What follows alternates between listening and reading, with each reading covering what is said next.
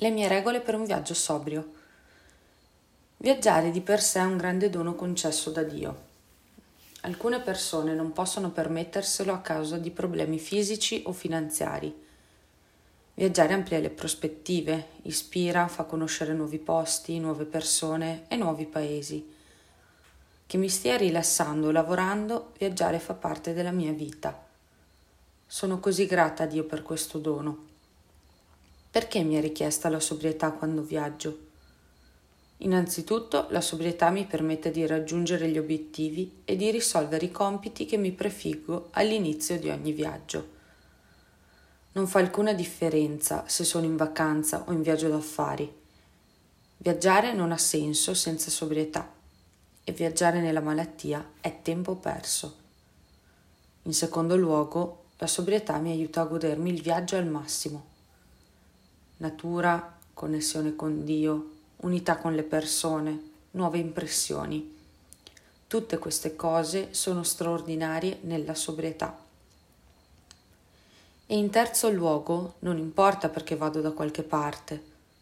Da sobrio, durante un viaggio, posso essere di servizio a Dio e alle persone che incontro, sostenendo o aiutando qualcuno, riempiendo i cuori delle persone che sono malate come me, con lo splendore di Dio. Ho notato alcune insidie in ognuno dei miei viaggi. Primo, specialmente nei viaggi di relax, mi assale il pensiero che mi ha permesso rimandare ogni compito, compreso il programma, e tornarci dopo essermi rilassato. Tuttavia, questo è un modo per ricadere, quindi ho bisogno di praticare intensamente i passi dal 9° al 12° anche quando sono in vacanza. Secondo, a volte sono così sopraffatta dalle emozioni positive che mi sembra che non sia necessario lavorare i passi. Anche questa è una bugia. Sono una persona malata. Ecco perché posso perdere il mio equilibrio emotivo e sentirmi come se fossi caduta da un'altalena, anche se ero di buon umore. Mi posso stancare della gioia, della positività, delle emozioni entusiasmanti. Quindi ho bisogno di Dio per ripristinare il mio equilibrio emotivo. Ho davvero bisogno dell'11° passo e del rinnovo giornaliero. Terzo, il cambiamento della mia dieta abituale è un fattore scatenante. Mangio sempre a casa perché ho bisogno di cucinare per me a causa di problemi allo stomaco.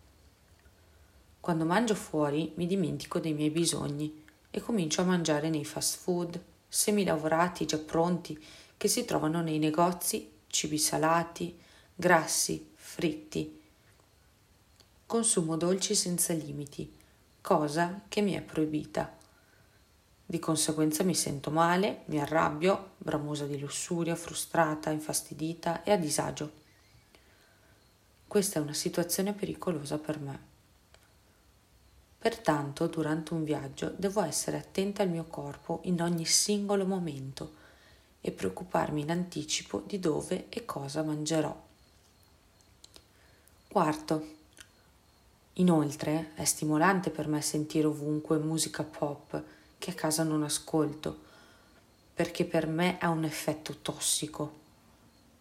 Mi vergognavo e mi sentivo a disagio in tali situazioni. Ora sorrido e chiedo di spegnere la musica. Se per qualche motivo non riesco a evitarla, prego e mentre prego guardo la situazione con gli occhi di Dio e percepisco cosa sta succedendo. Dio, aiutami a trattare tutta quella musica e le persone che l'ascoltano con tolleranza e compassione. Ho smesso di guardare la TV 10 anni fa, poiché quasi il 97% delle informazioni che ho visto era tossico per me. Quinto, a volte sono circondata da persone estremamente tossiche che usano parolacce, agiscono in modo aggressivo e così via. Ho bisogno di pregare per loro e per me, per non reagire alla loro aggressività e non diventare fonte di negatività oltre che per evitare danni che posso causare a quelle persone. In casi difficili chiamo o scrivo al mio sponsor, al mio partner di rinnovo. A volte chiedo una benedizione alle sorelle nella chat delle donne.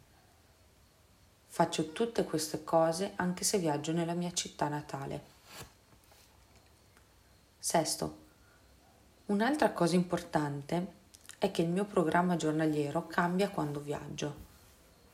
Non riesco a dormire a sufficienza, mi perdo nel tempo o non mi accorgo che non seguo la regola SA. Qui ho bisogno del programma. Ho bisogno di fermarmi nel sovraccarico di impegni, di rallentare e di chiedere a Dio qual è il prossimo passo che devo fare per vivere questa giornata con Lui. Durante il mio viaggio per le vacanze di Capodanno non mi sono accorta che stavo infrangendo le mie regole giorno dopo giorno. Chiacchieravo molto, andavo a letto tardi, mangiavo troppi dolci, bevevo alcol per non offendere le persone care e per assecondare me stessa. Ho provato autocommiserazione, ho flirtato un po', non ho praticato il 10° passo, non ho chiamato la mia compagna di rinnovo giornaliero. Alla fine del mio viaggio mi sono precipitata a casa per ripristinare la mia sobrietà e il mio solito stile di vita il prima possibile. Ma devo convivere con il programma e non chiuderlo a chiave nel mio appartamento. In ogni caso posso portare con me i 12 passi. Anche l'umore è abbastanza importante. Per 10 anni sono andata da mio padre che viveva in un'altra regione con lo stesso atteggiamento. Sapevo che avrei dovuto ascoltare le sue lezioni e sensi di colpa. Tutto era prevedibile in quegli incontri. Ma ultimamente ho deciso che il prossimo viaggio sarà pieno di gioia, amore, accettazione e perdono, qualunque cosa accada. E così è successo. Dio è venuto con me. Non l'ho lasciato nel mio minuscolo appartamento. È fondamentale portare sempre con me il mio kit di strumenti spirituali. Durante il mio ultimo viaggio, la mia sponsor mi ha ricordato di essere grata a me stessa, a Dio e agli altri. Me ne dimentico sempre, quindi posso soffrire per la mancanza di pane o lamentarmi che il sole splende troppo debolmente. Ma quando scrivo la mia lista delle gratitudini, sento che la vita gioca con nuovi colori e il mio cuore si riempie di luce e amore. Il mio potere superiore e la mia speranza fanno miracoli, non importa dove mi trovo. Se Dio è dentro di me e se applico i principi spirituali in tutti gli ambiti della mia vita, allora non sono solo felice, ma sono pronta a servire Dio e ad essere utile alle persone che ne hanno davvero bisogno. Vera A, Russia.